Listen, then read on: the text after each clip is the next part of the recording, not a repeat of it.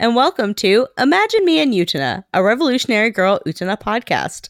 I'm Panda, I'm your host, and I'm here with my co-host, Alice. How you doing, Alice? I'm doing all right. Today, we are talking about Revolutionary Girl Utena Volume 3, To Sprout. And here to help us with that is our good friend, Siobhan. How you doing, Siobhan? I'm good, thank you. Siobhan, do you want to give the listeners a little bit of background on your background with Revolutionary Girl Utena?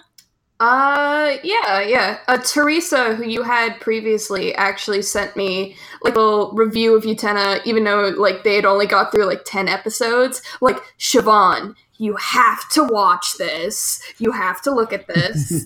So like I ended up being like, all right. So I spent like 36 hours marathoning it straight. And then this is like 2 years ago. And then I realized immediately that I need to get a sword. I'm like, of course, I need to start dressing a little bit more lieutenant because I like black, to be honest. And also I need to get my hands on as much like as I can merch-wise. So I just kind of never been able to talk about it, but it's just somewhere in the back of my mind all the time.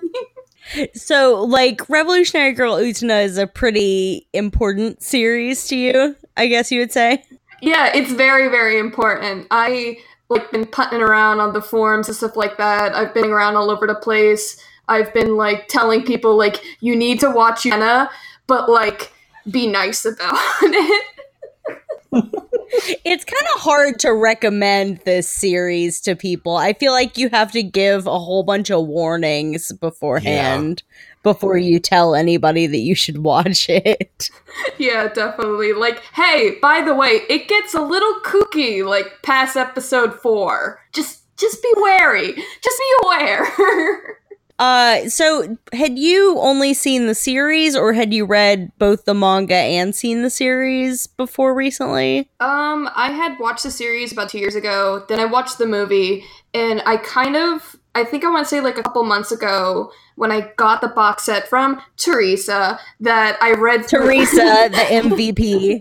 Teresa, the true enabler, who gave me this box set. So I read through all of that, and like I've kind of just been quiet on the front of seeing anything else. Like I haven't seen the musical or anything like that. You should.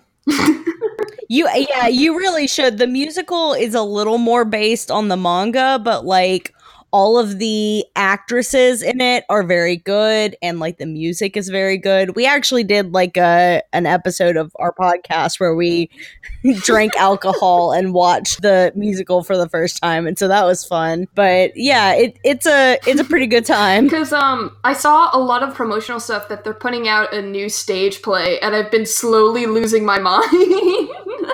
Yeah.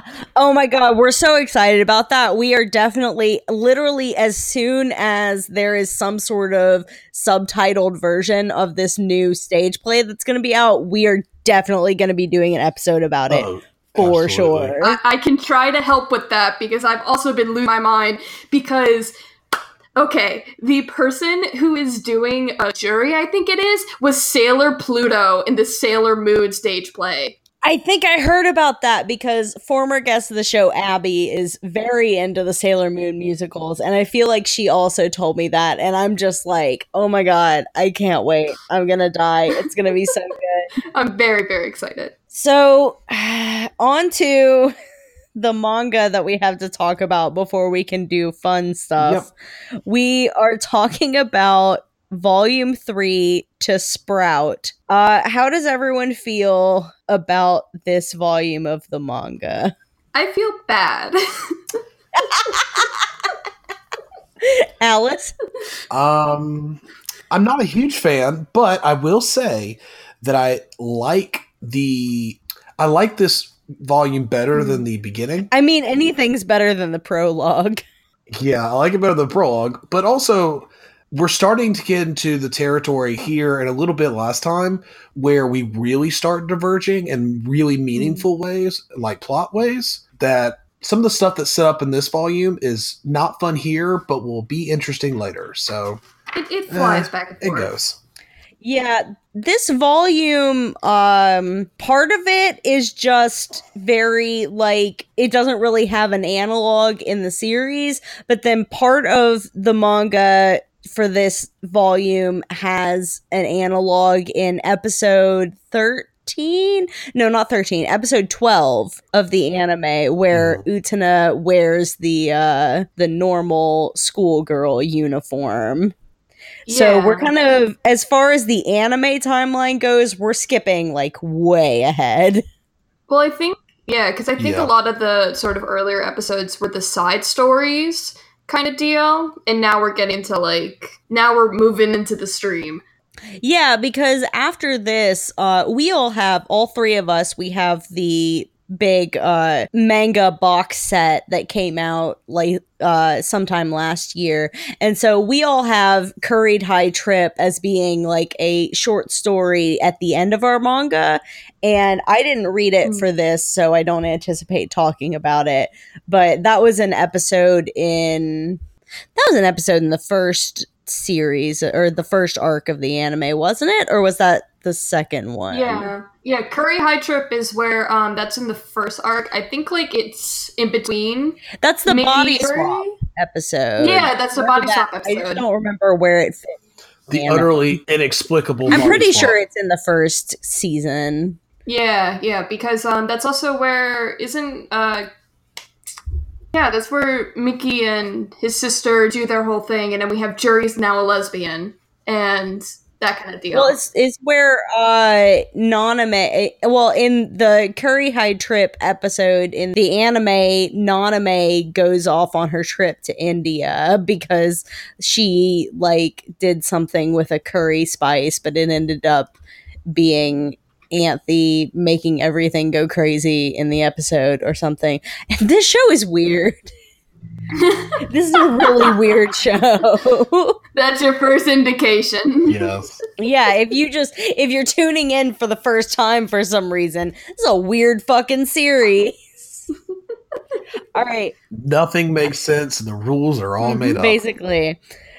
Whose sword is it anyway? So I'm gonna give an overview of what happens in this volume of the manga before we talk about it, just to make sure that everyone is up to speed on the events that have occurred. So when we last left off the volume previously, Utena had run into Toga in the Rose Garden, and she thinks that he's her prince. She then sees that like Anthe is in the Rose Garden, and she and Toga have this conversation about like how the Rose Bride has no soul or whatever because Toga's an asshole.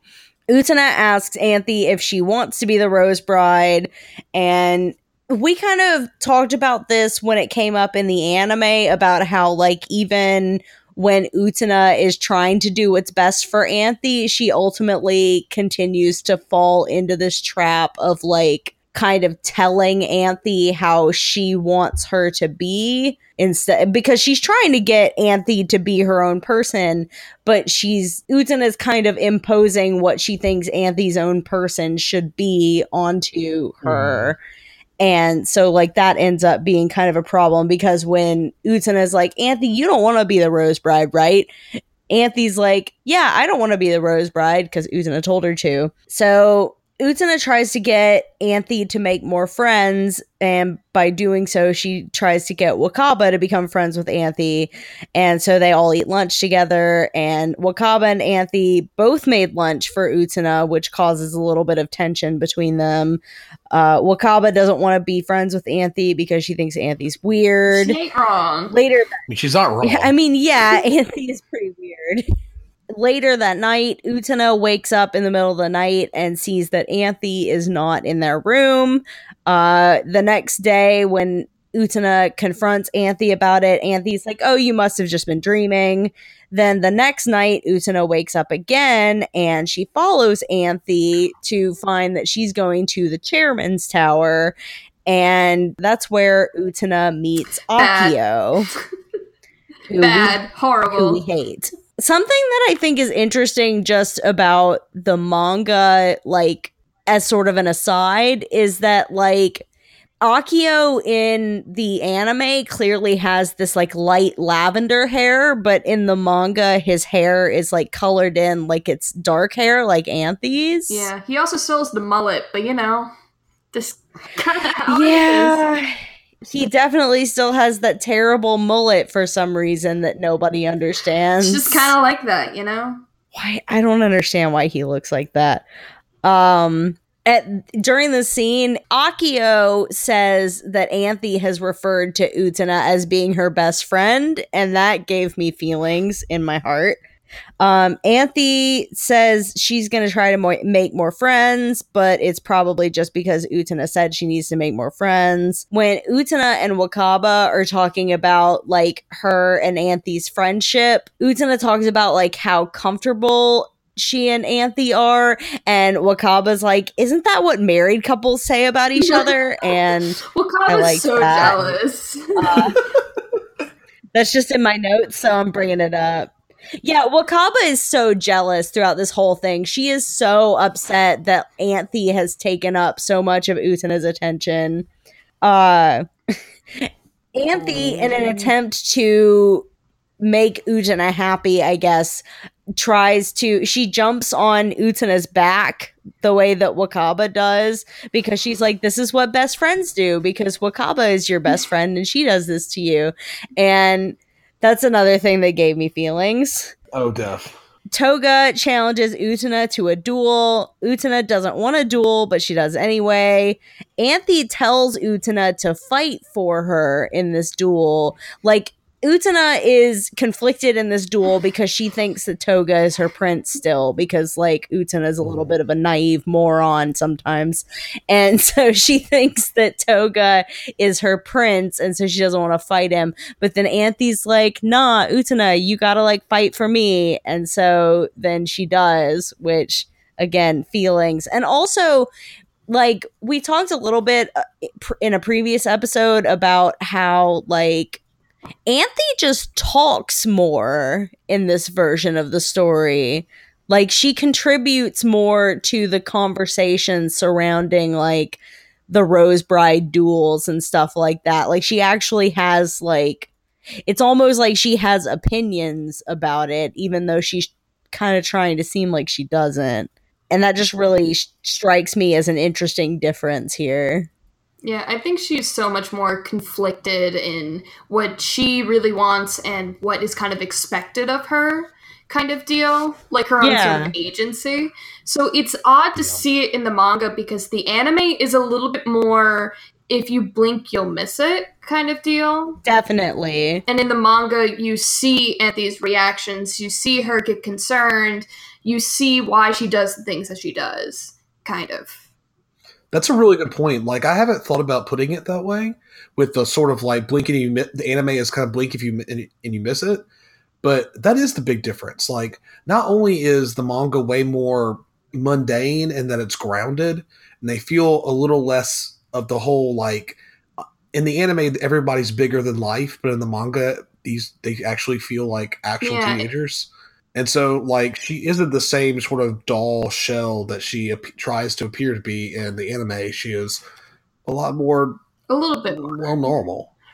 I think one tiny little thing that contributes to them feeling more like normal teenagers is throughout, and this is pretty common in manga, but throughout the manga, there will be like maybe like a little page where you see like a little like picture of a character, and then like like their biographical information, like their age, their weight, their height, you know, like their interests and things that they like or whatever.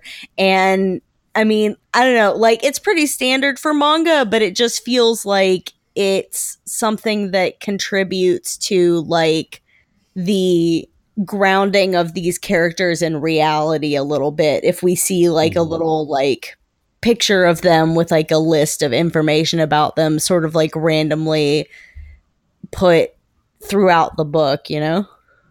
Yeah, I can definitely see that. What I also kind of see is how the anime does feel like it's cut for time. Like there are some points where like their character development is kind of cut for time, or the things that are in here are a lot more intimate, I want to say, between the reader and the artist. Like, oh yeah, absolutely. Yeah, and I feel as though, like, that's one of the manga's, like, strong suits against the anime where, like, you can pause the anime, but you also don't want to. In the manga, you can walk away and you can go back, kind of deal. Like, I don't understand this, so I'm going to reread this whole conversation. Yeah, no, definitely. Sorry, I was trying to find my my place in my notes again. So, Utena didn't want to fight in the duels because she thought that Toga was her prince. And she ends up losing this duel. And I kind of forgot that Utena lost her duel at the end of the first season. And so it was a little bit of a shock to me when I was reading this again, I guess.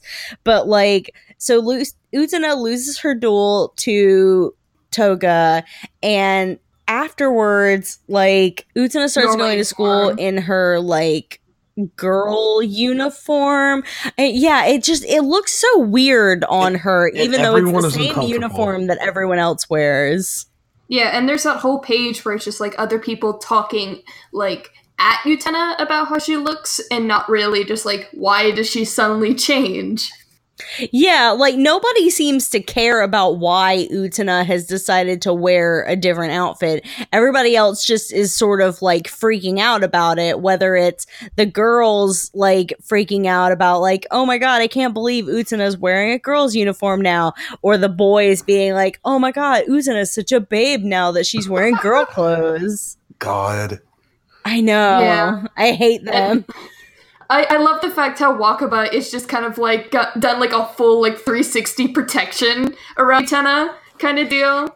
Yeah, Wakaba really is like the only person who seems to understand how vulnerable Utena is right now. Mm-hmm. Even if she doesn't really understand what's going on, like, Wakaba sees that Utena is wearing this girl uniform. She is clearly not okay, and like, Wakaba needs to be protected from everyone who wants to hurt her. The way that this happened in the manga was just as affecting for me as it was in the anime. I absolutely agree. Despair event horizon, blue screen, heroic blue screen of death to steal like that TV tropes kind of language that we get here is just as good. That's kind of the thing with this whole volume, is that there's some moments where you're like, this is awesome, even though it hurts my heart. And then there are other moments you're like, just groan. Extended groaning. It's 50-50. Anthe is serving all of the student council like their drink and like their tea and whatnot, and because this is what Toga wants her to do, and Seonji slaps her again because I guess I just have to suffer and see Anthe Himemiya be slapped as many times as possible in any version of the story, because God forbid, can I rest, like, please? I swear to God. Yeah. It's so upsetting. Like, I don't understand why we have to see Anthe slapped as much as we do. Like, and in every version, like, it's in the show, it's in the manga, it's in the Sega Saturn game, like, it's in every version of this story. No matter what happens, we have to see Anthe get slapped across the face. And in this case, more than once. It's very upsetting for me. There is only one universal constant, and it sucks. Yeah. And, like, Toga's whole reaction is just kind of like, just like doing nothing kind of deal. Like, he says nothing. Yeah, like, Toga doesn't even do anything really when Seonji slaps Anthe. Like, he just like lets it happen and then is like, he's like, shut up, Seonji. Also, same feel, same hat. Yeah, basically same feel. Utena is sad because she lost Anthe and now she's wearing the girl's uniform. Toga asks Utena out on a date because he's a terrible creep, and this also happened in the anime. Wakaba, again, like in the anime, splashes water onto Anthe's face and then also slaps Utena to kind of try to, like, get her out of her funk, I guess. Utena, at the end of this chapter, gets her black uniform, and then she challenges Toga to a duel, and that's where we don't end here. I thought it was the end. Utena challenges Toga to a duel, and the rules of the duel are that if Utena wins, Toga will resign from the student council. If Toga wins, he gets Utena. And I'm not gonna ruminate on the implications of that. Before the duel, they talk about why Toga wants the power to revolutionize the world, and he gives her the world's shell monologue thing that we usually hear in the anime when they're doing the student council elevator, which, by the way, I will say for Alice's credit, I did find out by reading a transcription of the audio commentary done by Ikuhara on early episodes of the anime. The Crack the World Shell monologue is based off of that poem that Alice mentioned early on in the podcast. What was it? It's Damien? It's actually from a novel by by Hesse. Okay, yeah, but the thing is a poem, right? No, it's actually in its original form. It's just somewhat. It's like a paragraph said by a character. Okay, and they are describing. It's a character talking to the protagonist, describing this is what you have to do as you grow up. Okay, and so, by the way, we should find those again, because if you haven't read the transcripts of the of his actual commentary, they are fascinating. I'll have to link to the page that I sent you of the transcripts of his commentary because some of it was pretty wild. It wasn't comprehensive. It didn't have commentary from every episode, but it had a lot of them. And it did confirm that the Crack the World Shell bit from the student council elevator scene is from it's Damien, right? Mm-hmm. Okay, Damien is what it is called. Alice mentioned that early on when we started doing the podcast, and I never looked it up to see if she was right because I didn't really care. But it turns out that she was, so validation. Full validation. You are now the English major of the podcast. She is the podcast's official English major. Congratulations! We've had several other English majors on this podcast because I guess Utena is an anime made for English majors, but Alice is our primary English major. Utena ends up winning the second duel when she challenged Toga. They all see Dios come down from the castle, which is a whole big thing. Toga resigns from the student council, and he wants to be Utena's servant and starts living in the dorm with them, which is super weird. Toga tells Utena at a student council meeting that he plans to betray End of the World. He tells her not to trust Anthe. Anthe apparently overheard all this and is like, nah, dude, you should totally not betray End of the World and you should totally trust him. And this is when Utena finds out that Anthe's allegiance is ultimately not to whoever she is engaged, but to End of the World. There's a fire in Wakaba's dorm. Utena goes to try to rescue Wakaba, but then she can't, and Akio ends up rescuing her, and I hate it because I hate Akio and he's terrible. And Utena has a part in this where she says that up close Akio almost looks like Dios and it makes me want to die. And then basically the chapter is over. That's the end of it. And Anthe is sitting in Akio's lap, and then we all realize. Yeah, there is that. I don't have my manga open right here, but yeah, there is that one little bit where we see briefly Anthe sitting in Akio's lap, and it's awful, and I hate it. And I hate this so much. Okay. I'm going, as I purge my mind of the uncleanliness that you have brought to me and made me listen to with my ears, and had to look at with my eyes, lots of it. You chose to read the manga far before I did. I did, that's true. I wanted to specifically, I've kind of been keeping track of him every time because the biggest difference until the very, very end for me in this entire thing is Toga. Yeah. Toga is utterly, completely different. In the anime, we have Toga, the mastermind, the chess master, the doomed schemer. Oh, yeah. I have a little also minor point about that of like, for the most part, Toga feels very genuine in the manga, which is not something we're used to.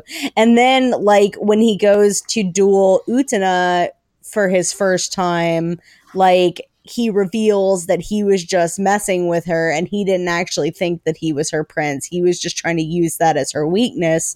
And that's sort of the first time that we see the manipulative Toga that we're used to.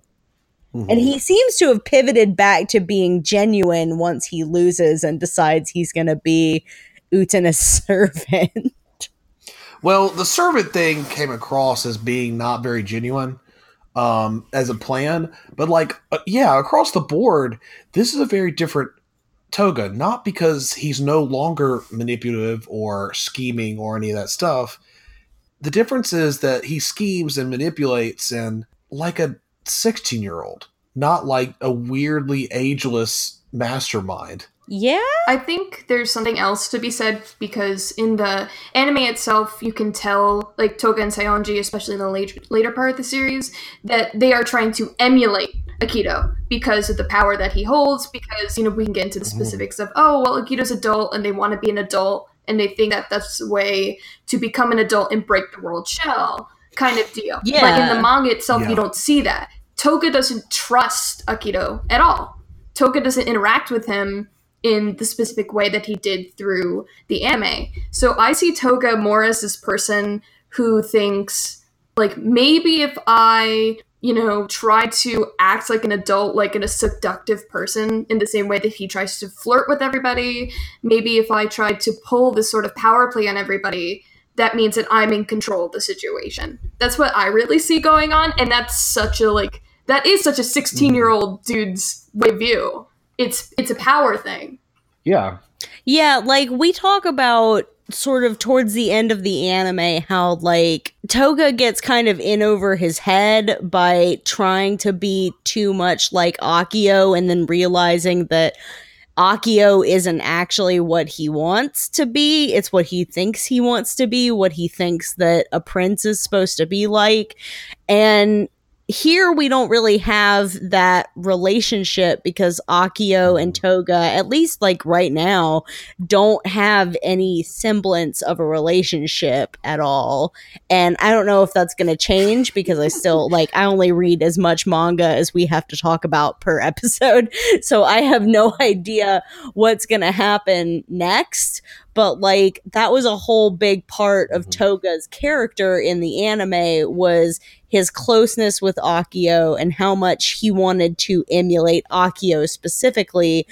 Whereas it's sort of like you said, in this version, in the manga, so far, he just sort of seems to be emulating this, like, vague, ambiguous ideal of what an adult prince person would be like to a 16-year-old. Yeah.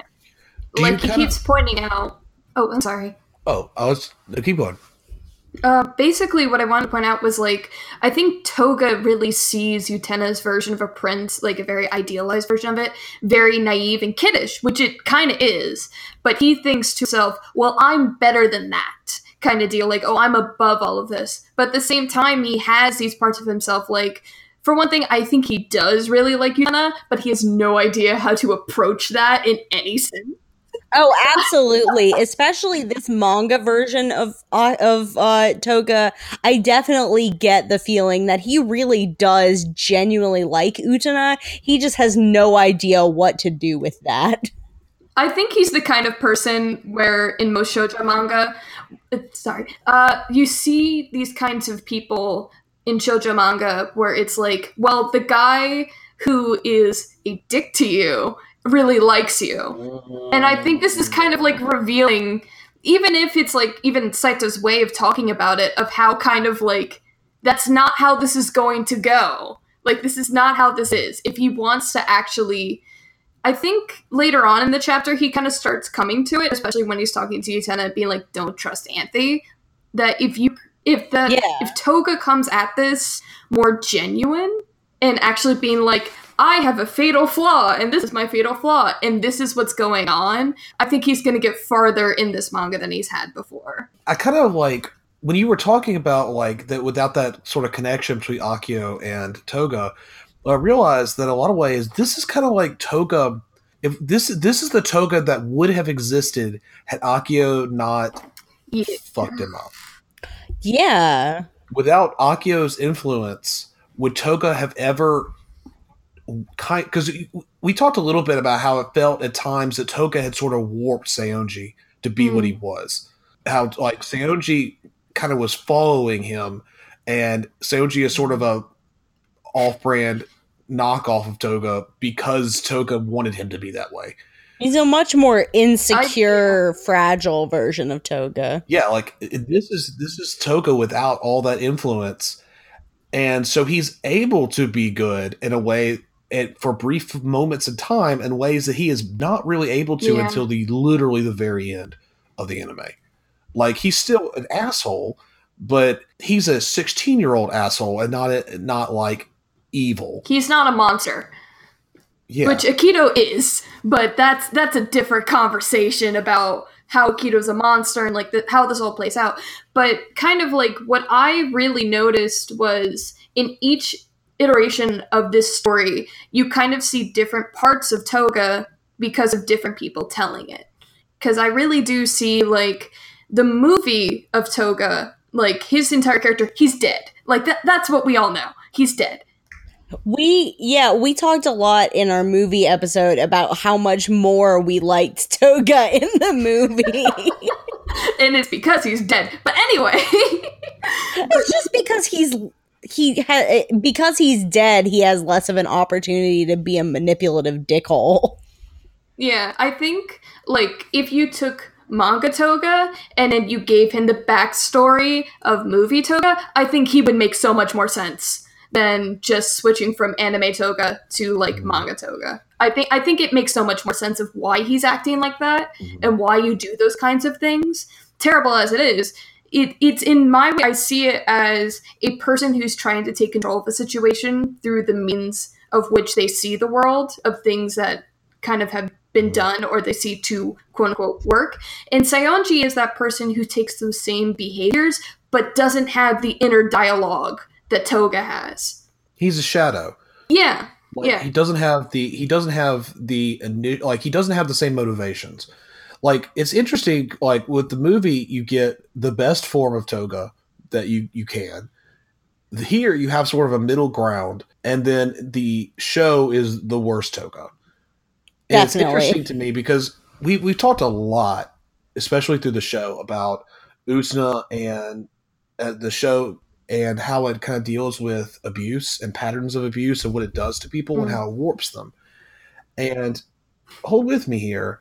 I kind of feel like you can kind of see in that spectrum of Toga, sort of like almost you have the movie Toga almost as a control group for you want to see, here's a timeline of what it looks like when somebody has been warped by abuse and by being dominated by bad people. You have the Toga who in the movie dies saving someone. You have this Toga who has been caught up in other people's manipulative plots, but he hasn't been completely ruined yet. He still has like a little bit of like being an actual person left in him. And then you have anime Toga who is so completely wrapped up in Akio's web that he is, even when he knows that it's wrong, and even when he realizes that in helping Akio crush Utena, he's destroying everything that he loves, is unable to not do that. Yeah. You could also see that in Anthe's kind of version of this and everything like that. Because I remember someone told, I think it was on the forums or something like that, the sort of like conspiracy theory that the movie was Anthe's first go of saying what happened kind of deal. And especially Yeah, and especially that's why it's so strange, and that's why, like, Sayonji is a one-person character who's immediately gone, and that's why Toga is dead, and, like, all these other things that have been going on were from Anthony's perspective, kind of deal. And that's why it's so... I don't want to say, like, wild and crazy, but... It's... I mean, it's no, it's I 100% love this interpretation of the movie as, like... Because we sort of characterize the movie as being part of, like, time loops where, like, the story of Revolutionary Girl Utena keeps happening, and that's what each of these iterations are, is just, like, different versions of it happening over and over again. And this idea that the movie is the first time that Anthe really gets to decide what's happening really puts a lot of what happens in the movie into a different perspective that I hadn't really considered when we were watching it, but it makes so much sense. I like that. Because, like, Anthe has so much more agency in this movie. She has, like, ultimately, the movie is what happens when Anthe decides to take Utena's hand, like, entirely. Like, not just, like at the end of the series, she takes Utena's hand too, and then she goes off to, like, try to find Utena. But this, like, at the end of the movie, she takes Utena's hand and they leave together. And so, like, this idea that this is Anthe's time to decide what happens, I don't know. I don't have a lot to say specifically because I'm just so taken aback by how great of an interpretation that is of this movie. That is a good take. Yeah. I think a really kind of, like, you've talked before about the cycles of abuse that are in Utena itself and stuff like that. And I don't think you can divorce Utena from those cycles of abuse because we've seen them play out in the anime kind of deal. And a big part of why I love the anime so much and why, like, I became so obsessed with it is that at the end of the day, Anthe leaves. Anthe is able to leave, and she says, "This is enough. I've had enough. This is no longer good. Like, even if it was any good, it's not good," and leaves. And ditches the glasses and ditches these archetypes that has kind of been forced on her. Like, there is a part, I think I want to say, in the last chapter of the manga, where Anthe actually calls out Utena on Utena saying, "I want you to do this as a friend." And Anthe is like, "Am I your friend?" And Utena changes the subject, kind of deal. Yeah, she does sort of, yeah, like, there is this moment, which, this is one of the things that I love about, like, the Utena story, is that, like, there is a part of the story that definitely recognizes that Utena, even as, like, well-intentioned as she is, even as much as she wants Anthe to be free for Anthe's own sake, she can't really divorce, for a long time, she's not really able to divorce that from her own feelings about what Anthe should be doing, even if she thinks it's for Anthe's own good. Even though she's trying to do something good for Anthe, she's still being a person that's telling Anthe what she needs to do. Yeah, just because she's not intending to use her doesn't mean that she doesn't use her. She uses her. Yeah. Her sin is probably less. And actually, but that doesn't mean she's I actually feel like the manga makes that even more, like, explicit than the anime does, because the anime addresses that, and it addresses that through Utena's conversation with Toga about, like, what the Rose Bride wants and whether or not the Rose Bride has a soul. Like, I feel like even more so than the anime, the manga sort of lays it out there that Utena is just continuing to be complicit in this control of Anthe that everyone else is participating in, even if she doesn't want to be, even if she doesn't realize that's what she's doing, because she thinks she's doing it, like, for Anthe, but at the end of the day, like, she's still just telling Anthe what to do. It's a different flavor of the same thing that had been going on for, I'm guessing, several years at this point, if we're going by, like, what they've quoted to say. The story's been going on for several years, which I doubt, to be honest, but that's my controversial take. Yeah, they kind of are intentionally very ambiguous about how long the dueling game has been going on and how long all of this has been happening for. If we buy into the time loop theory, then it's been happening for cycles and cycles and cycles. And I mean, in the anime, when we see like Anthe and Dios's origin story, they look like they're in like medieval times. So like the implication is that some of this has been happening for a very long time, but like ultimately we have no idea because what even is time at Otori? I don't know. You have to ask Mickey. Click. Oh, you just gave me a good place to use our stopwatch music that I thought we were going to be rid of now that we're done with the anime. What? Never. We're bringing that into Yurikuma with us, and we're going to find a way to use it. God. I'm sure there's some fucking clocks in there. I don't know. I haven't seen it yet. But, oh God. Anyway. So should we get on to the horrifying merch timeline? Because actually, there is some specific Mickey merch that relates to that. Oh boy. Okay. Wait, hold on. Do they sell a version of the stopwatch? Hold Hold on. We'll get to it. Okay. So one of the reasons that I have brought Siobhan onto this podcast is not just because Siobhan came at the recommendation of our very good pal Teresa, my co-host of my other podcast, but also because Siobhan apparently knows quite a lot about Utena merchandise.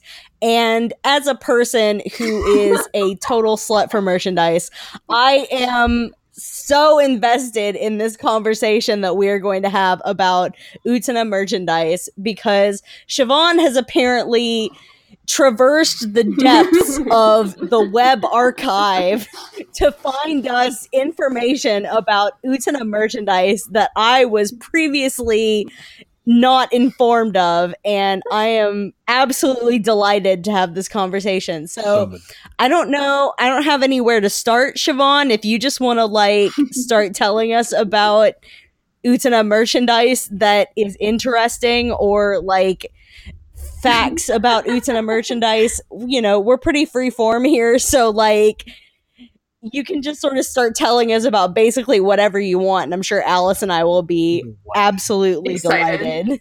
Very, very excited. So first of all, shout out to my fucking wife, Teresa. But, she's the best. She's the best. She's ultimately the best, and I am so glad she introduced me to the series, and also to Panda, and also to most of the opportunities I do. Because if not, I'd be quiet forever. But I don't really know where to start, but I think I should probably start just with like simple stuff and simple early stuff. So like series came out in like mid 90s, sort of a little bit early 90s. And then once Zeus had ended, then all the merch came out. And so we have some weird merch. So the cowbell that Nanami uses in one of the episodes that turns her into a cow was originally for sale. If anyone needs to buy me something for any upcoming holidays, this cowbell would be the only thing I ever want for the rest of my life. Guys, Hell you're yeah. gonna help me find one. I can see what I can do. But another thing is that they actually sold like stationery sets of like all the student council stuff. They sold Mickey's like actual notebook at one point, and his stopwatch at one point, which, hey, that's really cool. But okay, one, I need to know more about the stopwatch, Yes. but two, I also have another question. Siobhan, my main question about merchandise is how much Utena merchandise was made where Utena still had her pink manga uniform and her orange/strawberry blonde hair, because a lot of what we see tends to have the anime black uniform with the pink hair. But I know that Teresa had a couple of stickers with the original colors, or with at least Chiho Saito's original color scheme on it. And that the idea of merchandise existing with that color scheme on it just sort of fascinates me. There were some things of it. There wasn't as much as we see now with the anime stuff, with the anime coloring. From what I can remember, the anime had produced a lot of merch, but the manga had also produced merch. And mostly what we see it in is like art books, because there have been art books coming out, I want to say every 2 to 3 years. So I have to say that there is actually a pretty decent amount of old school Utena. We also see them in, I think there is like a garage kit of old school Utena. And I think there's also like trading cards that have old school Utena. But after that, it's all been anime coloring, anime styles, anime design.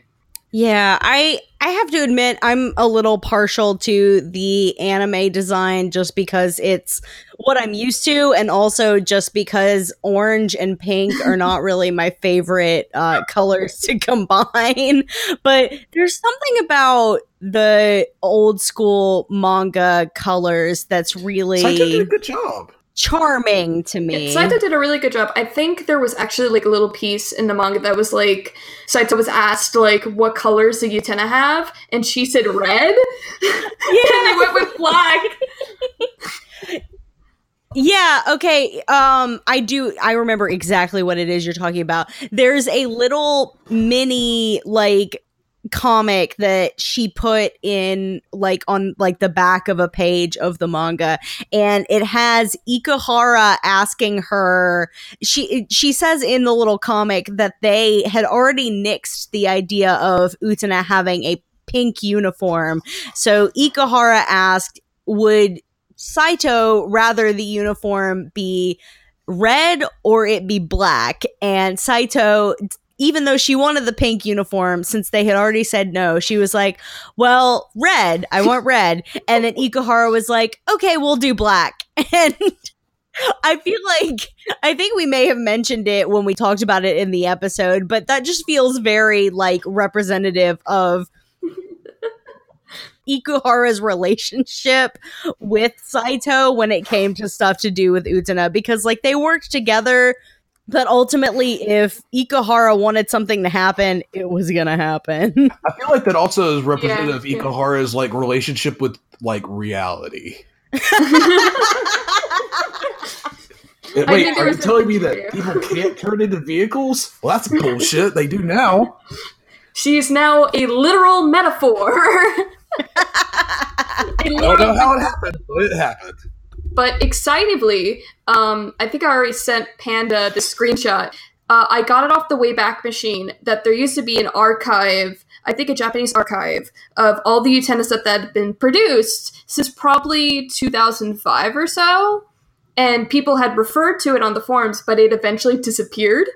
And then... so I had to grab it off the Wayback Machine, but it's just like, it's a nightmare to look at. It's such a nightmare. It is a whole bunch of question marks and unintelligible symbols. And in the background is just a whole bunch of like rose crest roses. Yeah, but I do have, I was able to grab one. There's on the anime boards, which are part of my anime list for a couple like decades now. They've had this small form saved that's called Merchandise of Utena from 2001. So I can read off what this person has seen across the net in 2001. Are you ready to hear this? I have never been more ready to hear anything in all of my life. Yeah. Yeah, so there's of course the rose signet ring that we see it with the blue with the new Blu-rays and stuff like that, but that's been around forever. Nanami's cowbell. We've also seen the little, there's some real model, like, resin dolls that came up. So, like, old school 1990s Barbie style of Utena and Naname, and I want to say Wakaba, I want to say. There's a mini choo-choo that comes on with those, like, those real resin dolls. But what people have seen on the net are phone cards, watches, a choo-choo watch from the movie, a rose pendant, pen boards, bookmarks, mobile phone straps, so like the capsule toys and stuff like that we usually see, big fans, badges from Utena's cap, like in the movie, a mirror, a Utena hairbrush and mirror set, a picture frame, Oh my god, I want that so bad. I want all of these things so bad. Like everything described here has been like, I need to see this right now. eBay is our friend, but at least 3 different, this is in 2001, there have of course been more of them, at least 3 different Utena garage kits. There's actually Anthe figure kits that exist, but they're very, very hard to find, and they haven't been really any more figure sets of any other characters, including Anthe, since probably 2014, and they were never released. That's what I remember, though. My heart. It's just, I want the Anthe. I want the Anthe so bad. But also Utena and Jury swords. There's yeah. Like their swords were released, specialty swords. There's also a whole thing that I had never seen before until probably like 2 years ago when this person scanned them from their personal collection. But there was actually a whole tarot card set that was made by Saito. Like, and that's where you see Really? like one of the last sort of printings of old school manga Utena. That's strawberry blonde and like the whole 9 yards. That's the only time you really see them. I think my heart just started racing. I'm very emotional right now. I need to see pictures of these. You can like Google them. You can Google it. I will. No, 100%. As soon as we finish this, I am going to look throughout the internet to find these images of this tarot card set because, oh my god, I need to see this right now. This sounds so cool. There's also UFO catcher dolls of Utena, Anthe. Oh, I have definitely tried to find these UFO catcher dolls on the internet. I have definitely tried to buy them, and they are so expensive, and nobody has an Utena for sale, and I want it so bad. Let's see, what else in that set? They have Juri, Miki, Naname, Seonji, Akito, and Enchuchu. They've got mouse pads, and I think I sent Panda a link to a Wakaba mouse pad. It's in the chat somewhere. They also had e-graphics cards. I have no idea what that is, but I'm going to pretend I do. Paper dress-up dolls, rose holders, like to pin, like lapel pins. Oh my god. And then they released, like, there's been a long scanning of, like, Utena art books and stuff like that. So the Art of Utena book, this animation book, the movie book, then Saito had a bunch of books. There's been a bunch of unofficial ones, less I remember. Yeah, I know that Empty Movement, which is a website that we reference very frequently because they have a lot of Utena resources and Utena scans and whatnot. I'm pretty sure that they have an extensive collection of like random art book scannings, but I'm also not 100% sure on that. They have a lot of stuff there.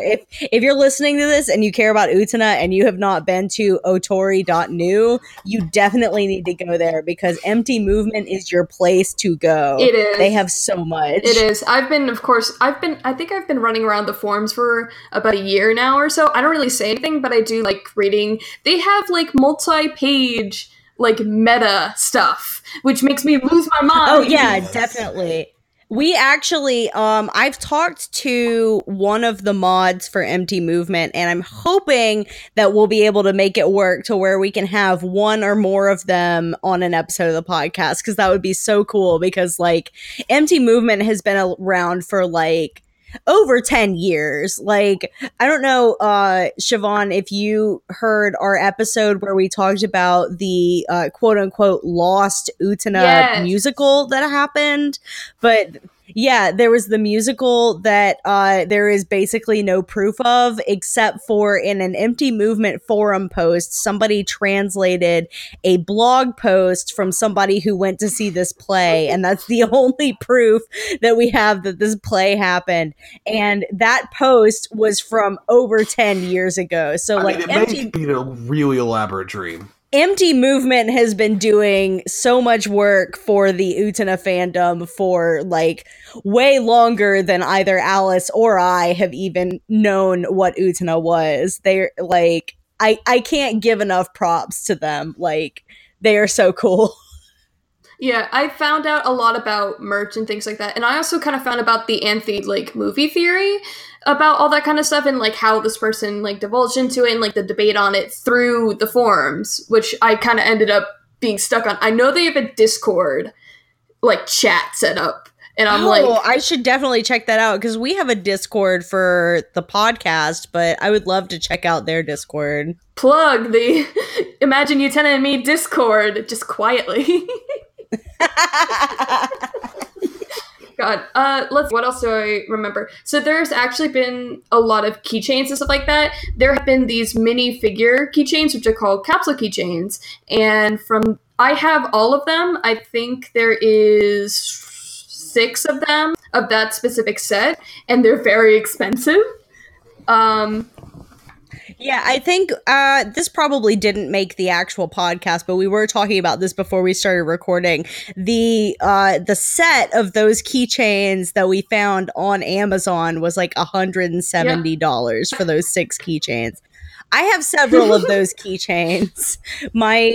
My poor, I don't know if it's Aiko or Biko, but my Shadow Girl keychain has lost her arm, and it's very sad. It's very, very sad. And, but in that set is Utena, Anthy, Chuchu, Akito, Mikage, and then a Shadow Girl. And that's the only time I see any Mikage merch. I think like a couple other things that came out, but I haven't really seen them. I think I've seen one of them, and it's like a clear file kind of deal. There was also a lot of clear file stuff because you could kind of expect that. But there's also a metal goods collection, which we have seen. I think Alice actually linked to it, but it's of like clear little metal goods. They're like little keychain things, and they show specific series. And they show the one scene that I love from the anime that I always quote to people, where Toga's looking through the eyeglasses and he says, "Oh yeah, baby." And that's like my favorite scene out of a lot of them, but that's like one of my favorites because I always love people's reactions to it. My favorite quote from the anime will always be oh Naname, you're what is it he says? It's like that's the reason we get along so well, because you are not a girl who lays eggs. God, sometimes I like remember that episode happened and it just blows my mind all over again. For people who are listening to this right now, 2 days ago, I was having a very bad physical body and mental health day. So I decided to make that worse by looking up Revolutionary Girl Utena cells on eBay, and I found a couple of cells from Revolutionary Girl Utena on eBay, and I feel like one of them was from that episode, and I was very upset and very much in the mindset that I would spend way too much of my money on a piece of animation, but I didn't do it.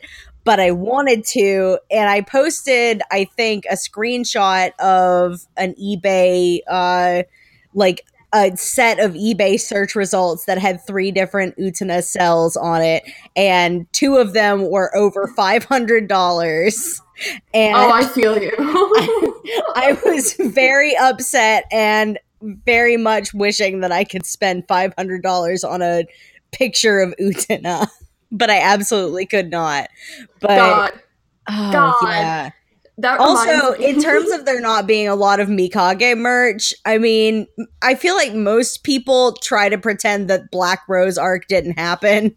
Even though I like a lot of what happened in Black Rose arc, ultimately as like a function of the plot, like it doesn't really matter. Point of order, I would like to register my discontent with this sentiment.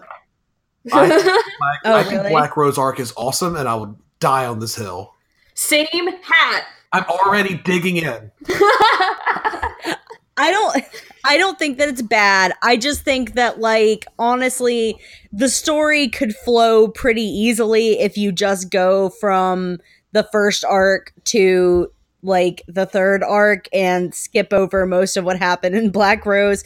Even if it's good, even if I feel like it contributes to a lot of very good characterization for a lot of the cast of Revolutionary Girl Utena, as a plot, it feels like filler. Okay, I want everyone to listen. Like all everyone who listens to this episode, I want you to hear this.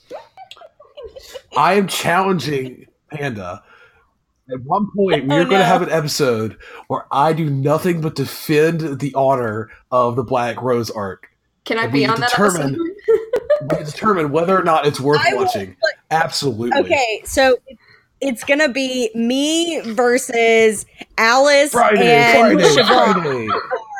If anybody else wants to join the podcast to fight the honor of the Black Rose arc and defeat me in hand-to-hand combat. Wait, can word-to-word combat. I'll lose badly. No, it will be word-to-word combat. Good, because in which God definitely best you are me. I feel like you would destroy me. In hand-to-hand combat? Yeah, you can you're so short, you can kick my legs out from under me. Bite my ankles and stuff. You are a full head taller than me. Probably about 5 or 6 inches. You probably I don't know. I can't You are actually half a foot taller than me. I don't know what you're doing down there. You could be biting my ankles off for all I know. And that is what I will be doing. I will definitely be biting those ankles. I feel. We got off topic. I'm sorry. Welcome to Imagine Me and Utena, where the rules don't matter and everyone has a sword. Yeah. Oh, I own a sword. I have several swords, actually. It's Utena Ball. Do you have swords? Tell us about your swords. I do want to hear about the swords, because I also have swords. I don't have any swords. I usually sometimes make the joke being like, well, I have a sword within 30 feet of me at all times. But it's true! It is true. And the thing is, though, is that my dad did RFH LARPing in his college years, which means really fucking hurt. Which means really fucking hurt LARPing. And that means that he actually trained with a kendo sword, which I own.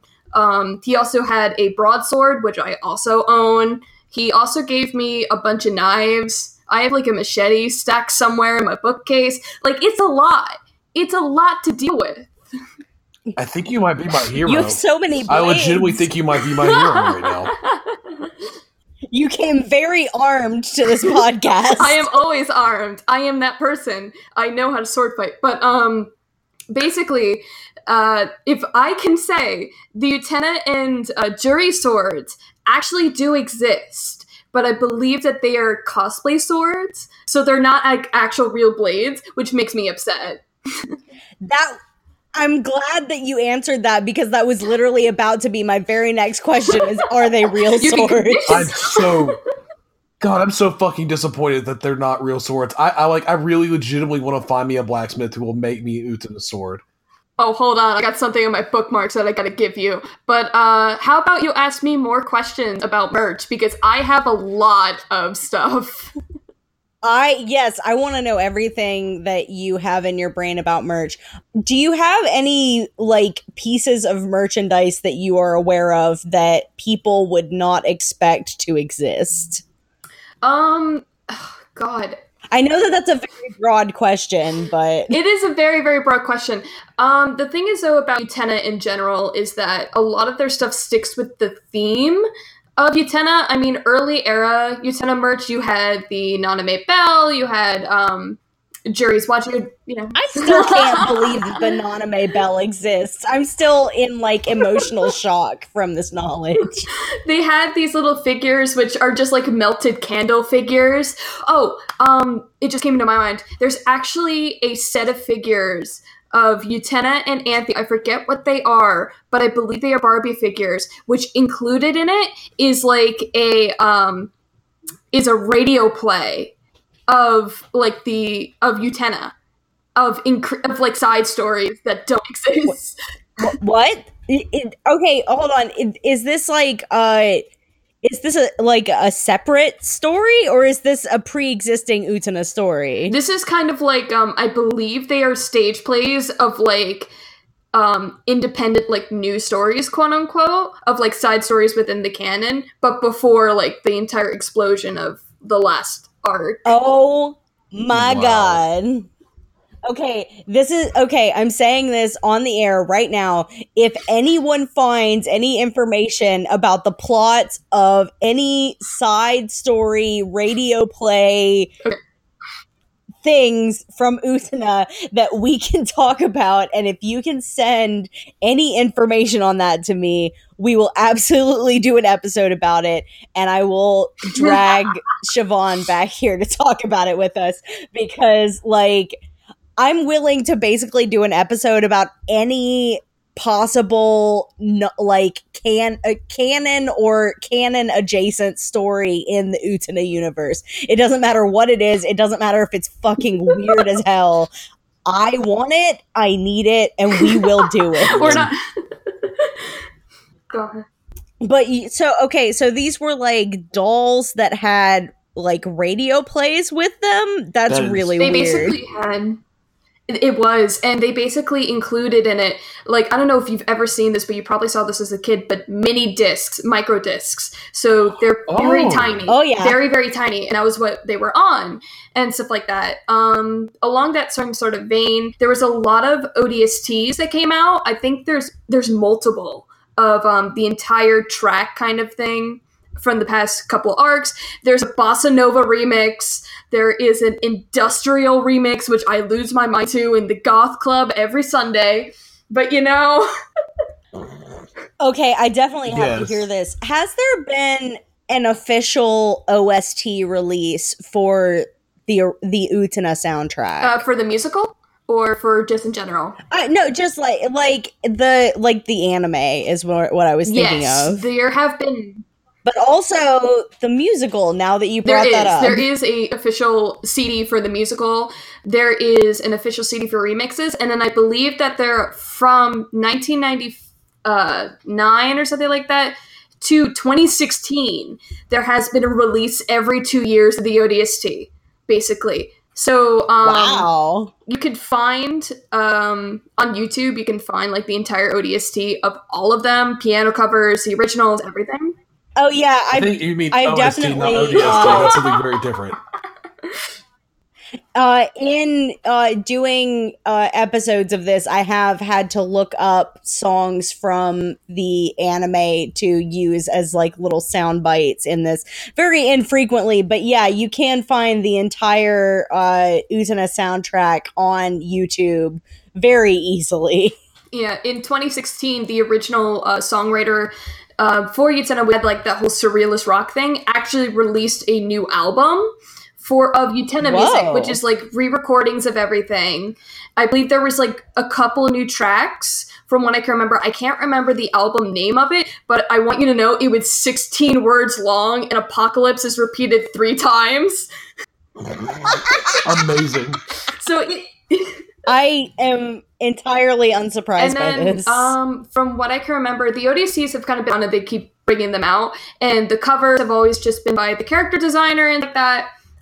There was, for the 15th anniversary, there was special illustrations that were put out from the character designer, which like I love personally because they're all like oil paintings, and I lose my mind all the time because. Yeah, I think like at an anime convention that I went to like 2 years ago or something like that, I went there and I was at this stall and I look over and there's an original like Chihita Saito Utena drawing for $200. I would have I don't care that it's $200. I would have immediately spent all of my con money in that moment. I had to be convinced not to. I had to be convinced. I know, like I should, like, in this hypothetical situation, I would absolutely should not have done it, but I would have done that and I would have had no regrets, and then I would have gone home and then I would have had a lot of regrets. I think, like, because Teresa was there with me because she is basically at every single convention I go to, I think we locked eyes and we both realized what kind of danger we were in. For only $200, that's my mind is like, what a steal, even though it's like, that's $200. You can't spend $200 on a picture. Oh my god. But yes, you can. You totally can. Right now. See? This is what I had to deal with. Absolutely. We can go halfsies. Okay. I have another merch question. Choo Choo merchandise. What's up with that? There's actually a lot more Choo Choo merchandise than you think there is. Really? Yeah. There has been plushies and stuff like that. There have been shirts. Teresa actually talked about this, which I'm mad about because I was going to talk about Street Rat Choo Choo. Yes, Street Rat Choo Choo. That's my favorite t-shirt, and I found it on Amazon for like $40, and I'm losing my mind all the time about buying it because it's so good. It is so good. But it's, I mean, admittedly, very good. it is very good. There's been figures and stuff like that. With the new Smile Company Utena figures, there have been a bunch of Utena figures. I think we've all seen them and kind of like cried over them. But there is actually like a lot of choo-choos that go along with those figures. So there's stuff being made of him. So he exists. He's here. I love him. He's a friend. How do you feel about, this is not merch related necessarily, but we've had conversations on this podcast here about the comparison between manga Choo Choo and anime Choo Choo, and how manga Choo Choo is very like buff, weird, and not what we're used to. Yeah, manga Choo Choo is like, in my mind, I'm like, that's a built motherfucker. Like, he's bodybuilder. Big boy! Dude, you're not wrong. That is also similar to what I think when I see I'm manga like, Choo big Choo. boy. I look at him and I'm just like, I see my fat cat, Iago, and I'm just like, here's my boy! He's my a big man. fuzzy boy. I love him. He's my favorite. But I actually have a question for you. What do you think is the narrative significance of Choo Choo? Yeah, The narrative because significance people of always Choo Choo? ask, like, what's the point of Choo Choo? Like, is this just a part of, like, Magical Girl anime? Is this, like, a mascot for Saito? Is this a way for Anthy to, like, kind of talk about her issues? Like, is Choo Choo a way for Anthy to be human? Like, what is this? What's the point of Choo Choo? I have a Go, thing. Alex, I have go, a thing. go, go, I have go. a thing. Okay, hold on. Okay.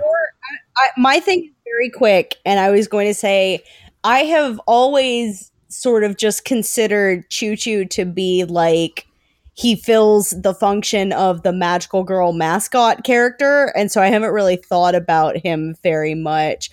But I feel like now that we are getting into the manga, and now that we have spent so much time on Utena, I feel like there's more that can be said about Choo Choo, and I feel like my very good co-host Alice has something wild as hell that she's about to say to me about Choo Choo. Okay. So, Are you familiar with a play called Macbeth? yeah, just a small play by a guy named Billy Shakespeare. I'm sorry, not Macbeth. I meant to say King Oh Lear. my god. Oh, I'm not familiar with Lear. I'm King Lear. sorry. Shakespeare's Lear has a character that is the fool.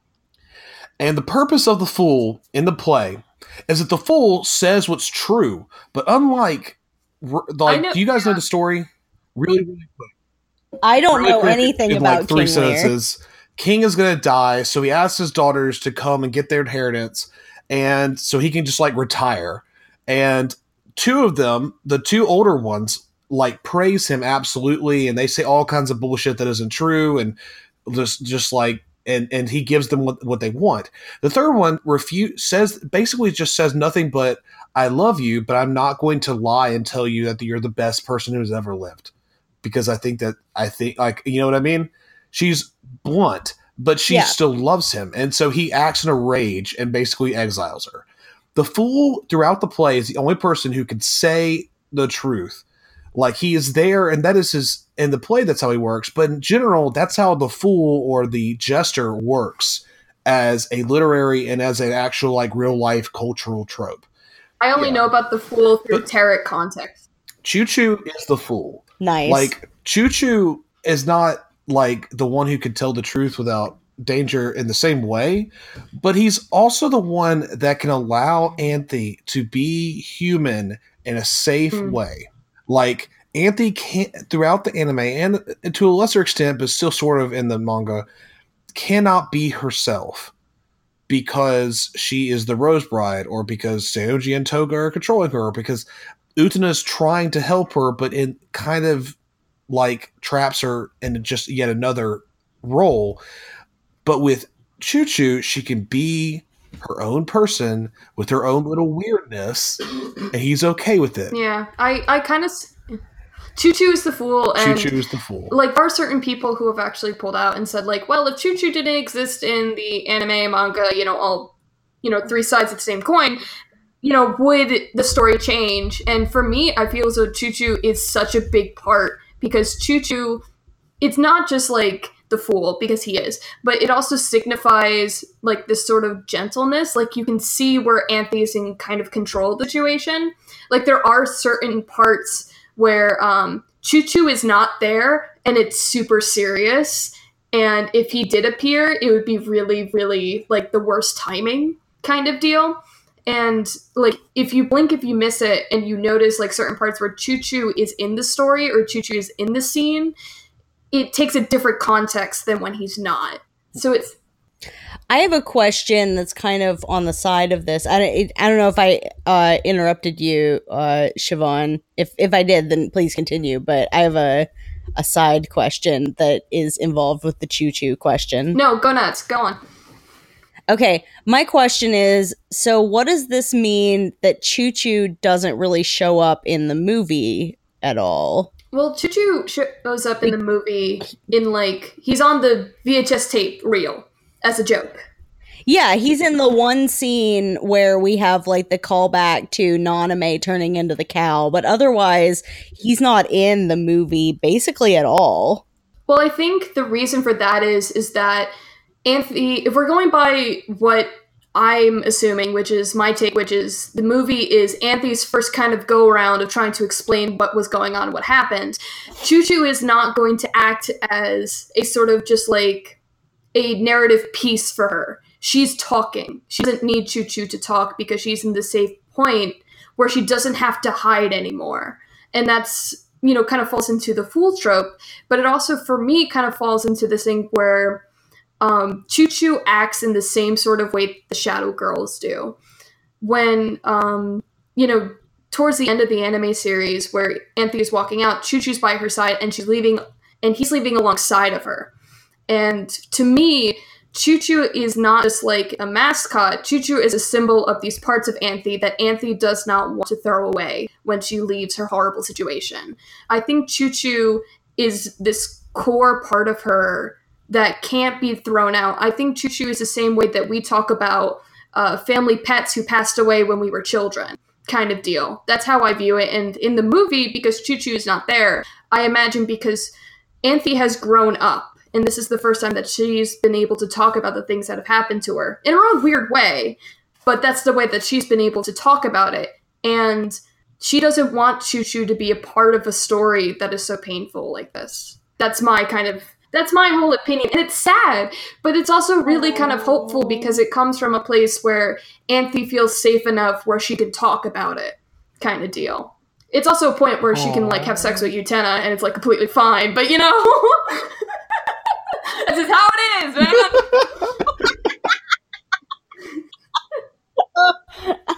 I'm glad that you gave us those feelings there for a minute and then you pulled it right back into... Look, everything we always else. end up in this place.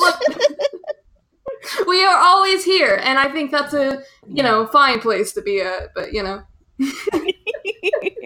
Yeah, no, that is a really fantastic read of the situation, because I had been kind of like toying with that while we were talking about Choo Choo and his function in the series, and like I wholly accept this explanation of the movie being Anthe's go at like dictating the story basically, because it makes so much sense and I'm easily swayed by good conversation, and like it's a very positive and hopeful read of the events of the movie in the context of the rest of what the Revolutionary Girl Utena series is. And so this idea that she doesn't necessarily need Choo Choo there to help communicate like her more gentle side of the story really makes sense when you view the movie in that lens. Yeah, I personally love Choo Choo. I love Choo Choo too. Like, Choo Choo was really weird for me to get accustomed to the very first time that I watched Revolutionary Girl Utena. But, like, once you get to the end, you can't really imagine the story without him having been there, because he's just, like, he's integral, but he's not integral in the part where you think of, like, him as affecting things as they go on, but like he's there, and if you take him out, like it feels like something is missing. You lose the big part of Utena, which is, to me, Utena is really about escaping abuse, but it's also about the human people within that abuse and things like that, of how, you know, when kids are kind of involved in these terrible situations, it's like that they bounce off each other, and it makes so much more sense for me to look at it and to think, well, Utena is a part of it where it's about escaping abuse and the terrible things that happen during that, and how you feel powerless and how the adult kind of take over, and you try really hard to be an adult when you're not. But a big part of it is that there's such like a humanist flawed perception that maybe if you become this one thing that you want to become, and this one thing that's just out of reach, like maybe if you just lose those 10 pounds, maybe if you just, you know, get your life together, maybe if you get a better job, that things wouldn't be as horrible anymore. And it's such a humanist way of looking at it, and I see that in the manga itself, where Utena has this big fatal flaw of wanting to become the prince that saved her. But to achieve that, she has to turn everybody else into an archetype. Everybody else has this role to play. And Toga is a person who sees that, but doesn't know how to handle it, and doesn't know how to change it, and doesn't know how to get out of it, so he just repeats it. And it's a very human sort of reaction to do that. Mm-hmm. Now we're all sad. Oh no. It's true. Yeah, no, yes. Though, I mean, now you know what it's been like for me playing, like going along with this the whole time. Like, and I really wish that some parts of me wish we talked about that more in our sort of like wrap up episode that we did, but that. Well, fuck, we talk about it now. Who gives a shit? Basically, what you just said is absolutely one of the reasons why Utena is so important to me as a show. It's just there are lots of shows and lots of media that poke at what abuse in its various forms looks like and what it does to people, but few of them are really touched on the I barely know how to say it. Like, few of them have really done so in the way that Utena has, that have I felt in the same way that Utena has. There's an aspect of a lot of media that deals with abuse, whether it's emotional abuse or physical abuse or sexual abuse. There's always a little bit of an aspect that feels almost like, the word clinical comes to mind, but when I say that, I mean more of like, it feels like somebody looking at a case study and talking about it rather than like having lived it necessarily. But there's something about Utena that feels very like, you feel the situation like from the outside to the inside, not just like as an outside observer. Even if you don't necessarily get it, like this character of Anthe specifically, I feel like really gives this dimension to emotional abuse that we don't often see in a lot of things that try to deal with abuse. When you look at it from an outside perspective, it seems like something that should be so ridiculous, but this show kind of gives us a way of viewing it in a more empathetic light than a lot of things tend to do. I don't know if any of that all made any sense. It makes sense in the way where the cultural view of abuse and the clinical view of abuse does not really factor in the feelings when you're inside of it and you're stuck in it. Because I think a lot of people can talk about that like at length, being like, well, I saw what abuse looked like on TV and it was happening to me, but it didn't happen in this specific way, or it didn't hit the mark, or it didn't talk about what I felt. So I just thought it was normal. Like, I thought, oh, well, you know, he may hit me, but he won't use knives. Like, oh, he may hurt me, but he's not hitting the dog. Like, kind of things like that. And And the whole kind of thing of Utena that I've really just kind of hung on to, like, I've shown the movie to people in that sort of way of being like, okay, this is someone who's been through the things that, you know, maybe we have been through, or like other people we know have been through, and this is the first time that they talk about it. And you can just tell, and you can just understand what's been going on and things like that. And so I think Utena takes it to a degree where, yeah, there's flying swords and like all this really cool, beautiful symbolism and all this kind of stuff. But at the end of the day, Anthony's a kid who's underneath the thumb of an old brother who's the kind of person who 5 years after the game has ended is going to show up in the parking lot with a bunch of other teenagers to talk about how great it was. And Utena is this person who wants to become so much more than herself without realizing the absolute cost of that. And it's such a human relation. And when you throw them into the mix, you can obviously tell that there's going to be a lot of issues. But the thing is, though, is that they are young and they are getting out of it. And that's what makes the end of the movie so very hopeful, is that, I mean, Utena turns into a car. We can't get over that. Like, that's how it is. But the thing is, though, is that to me, that's not weird or fucked up or like, you know, some sort of like the director taking us for a ride. For me, I see that Anthe literally seeing Utena as a vehicle to escape hell and become a better person. And that's what I see from it and stuff like that. So I think like Utena has its place in talking about abuse and showing how we get so seated deep into it that we can't help but to repeat it, kind of deal. And I think that's what you're going for. Yeah. Mm-hmm. The series is just so good, you guys. Well, it's the Sad Hell podcast where we go from merch to cycles of abuse are horrible. Yep. We can go back. We can talk a little more about merch if you want before we, so we don't have to end on a downer.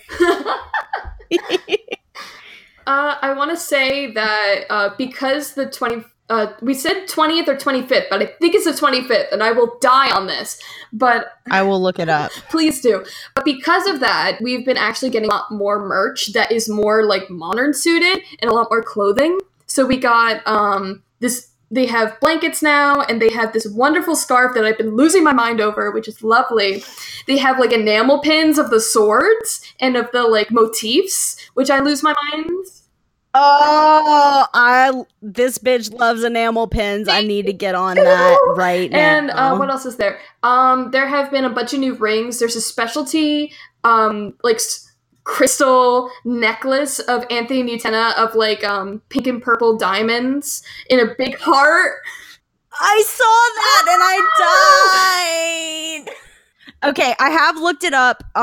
The manga started in 1996 and the anime started in 1997. So last year was the 20th anniversary. Oh, okay.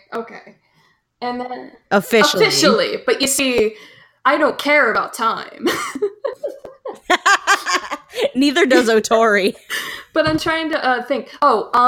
They recently had a big pop-up art show kind of deal, which I was also like, I think I started crying over. It was so beautiful. They had one in. I heard about this. I want to see pictures if we can find them on the internets. They were all over Twitter because people were going to them. Mm-hmm. But that was in Japan. In 2016, a bunch of Los Angeles artists put together an art show. Yes, and they released a big book, but I haven't been able to see it or get my hands on it, and I've been, quietly searching. I've seen some of the art on Tumblr, of just where individual artists would, post a scan or a version of what it was that they included. But yeah, I had totally forgotten about that until you just mentioned it. And yeah, I've seen some of that art on Tumblr and it's so good and I love it. And I would love to be able to see the book of it because oh my God.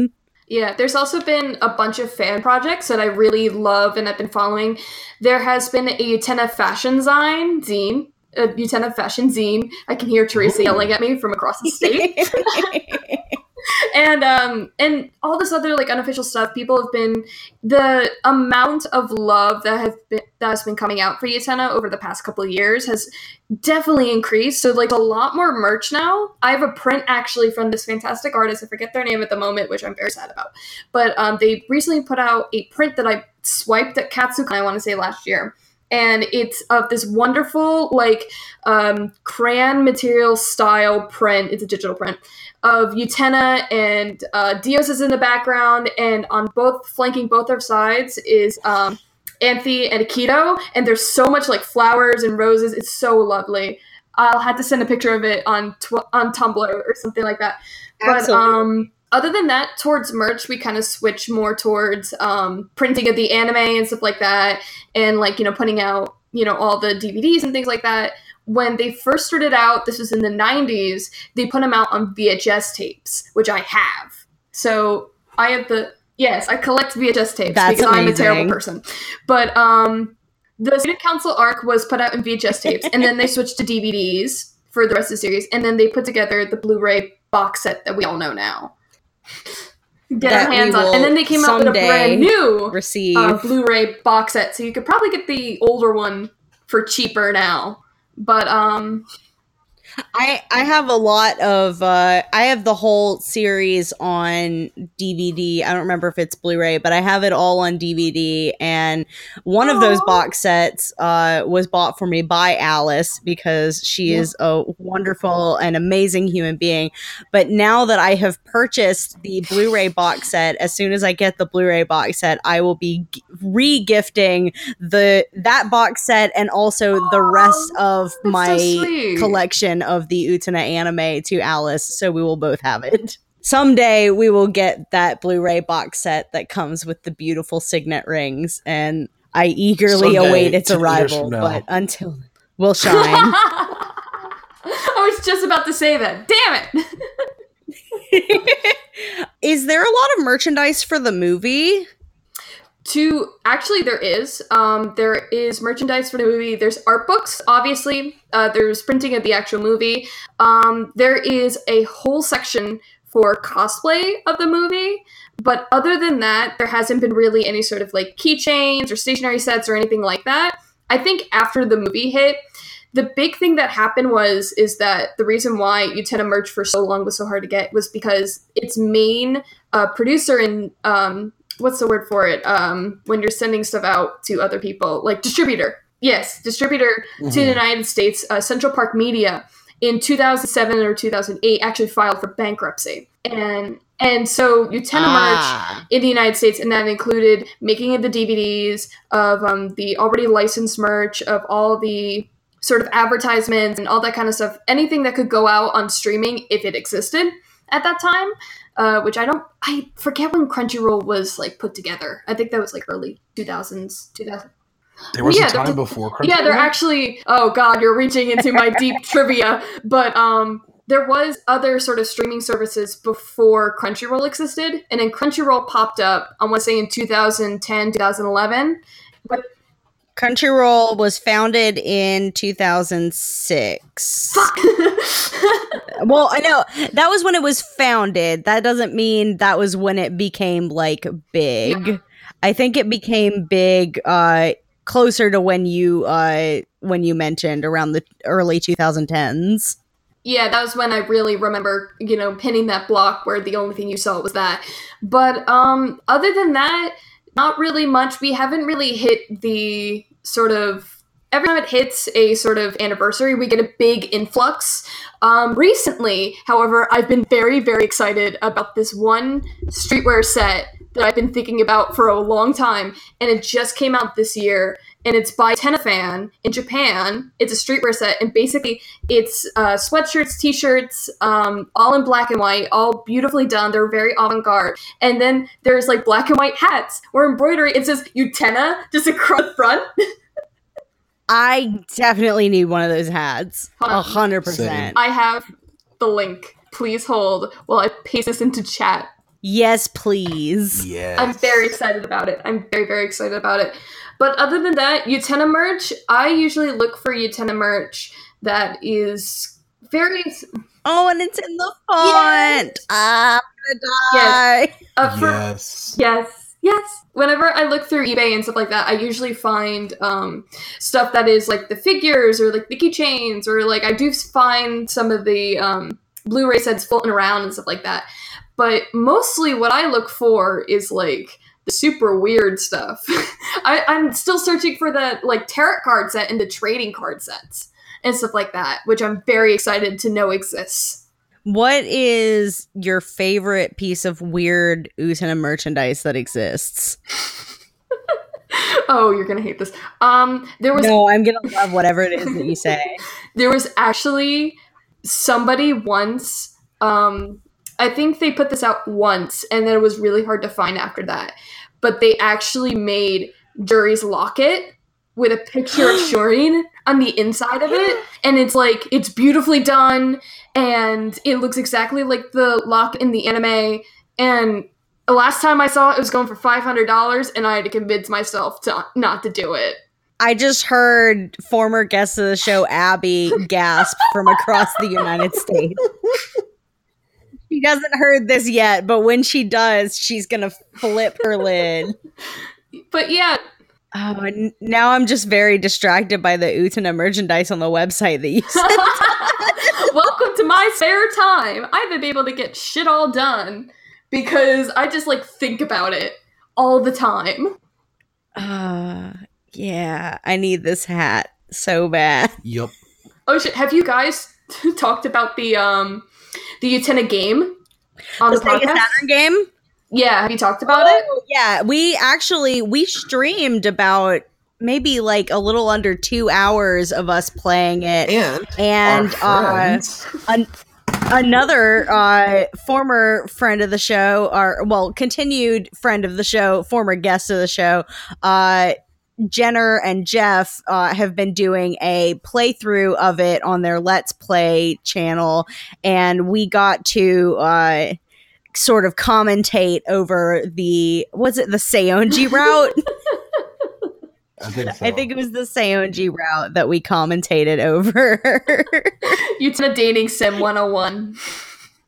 I would love a like legit like Utena, just like a dating sim, like not even like the weird, because the Sega Saturn visual novel is so interesting because it has its own plot that is totally, or not totally, but it is like, it's separate from the main Utena timeline as far as plot is concerned. But I would love just like a corny ass dating sim where you got to date one of the characters from the Utena series. Fucking kickstart me. Kickstart Siobhan. For real. For real. Modern AU. You get to like undress Utena. I don't know, man. Kickstarter. Or put different outfits on her. Yes, That'll be yes, good. Dress up one. Wedding simulator. A wedding simulator would be very good. It would... Oh, you get to prepare Utena and Anthy for their wedding. This would be so Big good. question. Would Utena wear a suit or a dress? Ooh. I'm going to say suit. I feel like she would have like some sort of like dress, like suit jacket combo where like she had like a dress, but then like on top of it, she also had like a very nice like suit jacket. Cause I feel like she doesn't feel comfortable in a dress, but she also would probably want to wear one like deep within herself anyway, but she wouldn't want to go like full femme wedding dress, so she'd want to kind of like make it her own, and so she'd have something similar to like her suit uniform jacket, but like white with like some cute embellishments on it. Oh God, I want to die. I can only assume that you saw the Uranus and Neptune Anthy and Utena cosplayers that were at Katsucon this past weekend. Are you kidding? No! It's good. Wait, you did not? Okay, I can't believe that you didn't see this because like 3 different people sent me the pictures of this. Hold on, I will find it because they are so good. I'm obsessed with Sailor Moon. I'm obsessed with Revolutionary Girl Utena. So naturally, everyone and their mom wanted to send me these pictures of these cosplayers. Should I reveal the ultimate horrible thing? Actually, Yes, absolutely. While I'm looking for this, you must. I have never seen Sailor Moon. Oh, my heart. It's okay. Alice hasn't seen a lot of Sailor Moon either, but I love it. It's my favorite thing ever. The worst thing is that I own Sailor Moon VHS tapes, but I own like the English dub ones that they released in the 90s. Oh, boy. Like the 20-minute ones that are like, oh my god. Sorry. Oh, man. Yeah, that dub is terrible. Oh my god, he's tuxedo mask. I can't believe it. That's all I can remember. That's all I can remember. Oh, jeez. It's so good. Oh my god. It's taking me forever To look it up. navigate the internet. I have to log into my Instagram, which I basically never do on desktop. Oh no. Oh, and we've also been going for like basically 2 hours at this point. That's okay. We're fine. At the very least, I will find the link to this Instagram post and I'll send it to you on Twitter or something, because I'm not going to go through the fuss of having to I don't remember what my Instagram password is, so I'm going to have to sign into it on my phone where I actually have it saved. But yeah, there was a Sailor Uranus and Sailor Neptune cosplayer that were in they were like, the color scheme was based off of Uranus and Neptune's outfits, but they were in Utena's duelist uniform and Anthy's bride dress, and they were gorgeous, and it was very good. Oh my god. They were so good. I love it. I love it. God. But yes, as mentioned, we have been going for a very long time, so we should probably wrap it up. Yes, definitely. Do you have any other information about merchandise that you need to share before we wrap this up? It's fucking expensive. Please send me it. That's it. I'm poor. Give me it. And that's the mood. If you would like to follow us on Twitter, you can do that at UtenaCast. If you would like to follow me on Twitter, you can do that at Impandonata. Where can they follow you on Twitter, Alice? They can follow me at Lyrewolf, which is spelled LYREWULF. And Siobhan, if the people would like to find you on the internet, should you wish to be found, is there some place that they can do that? My Twitter account, which is just called Oddghost, and then you can check out my band's Tumblr page, which is The Heavy Hitters. Oh, you're in a band? Yeah, with Teresa! My lovely wife! Our lovely wife. But this is the first I'm hearing about this. I can't believe. We have no music out, but we're getting bowling shirts. It's very exciting. That's a very Teresa way of doing things. Yeah, but you can find our Tumblr page for our band, heavyhitters.tumblr.com.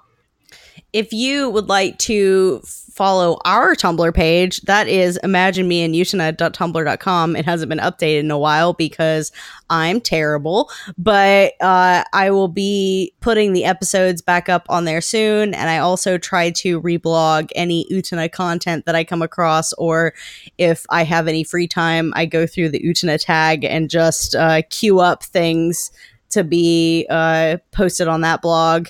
If you would like to come on the show and talk to us about one of the remaining volumes of the manga or some other area of interest involving Utena that you would like to talk to us about, you can email us at imaginemeandutena@gmail.com. If you would like to buy some sort of merchandise with our logo on it, you can do that at the link that is in our pinned tweet on Twitter. And we are a Patreon-supported podcast, and soon Alice will be writing the very first piece of fan fiction ode to one of our Patreon subscribers. Alice, how's that coming along? Oh my god. You have no... You've been given a very good premise, admittedly. It is going to be... It's going to be a thing. I will contact our patron in particular and see how they feel about the details of that being made public. But if not, it'll be their special Alice Utena fan fiction that they get to keep all to themselves. It should be fun. Yeah. If you want a piece of fan fiction written by Alice, you can support our Patreon, which there's also a link to pretty much anywhere that we can be found. You can find our Patreon link. And that's it for us. That's all we've got. Revolutionize the world, everyone. See you later.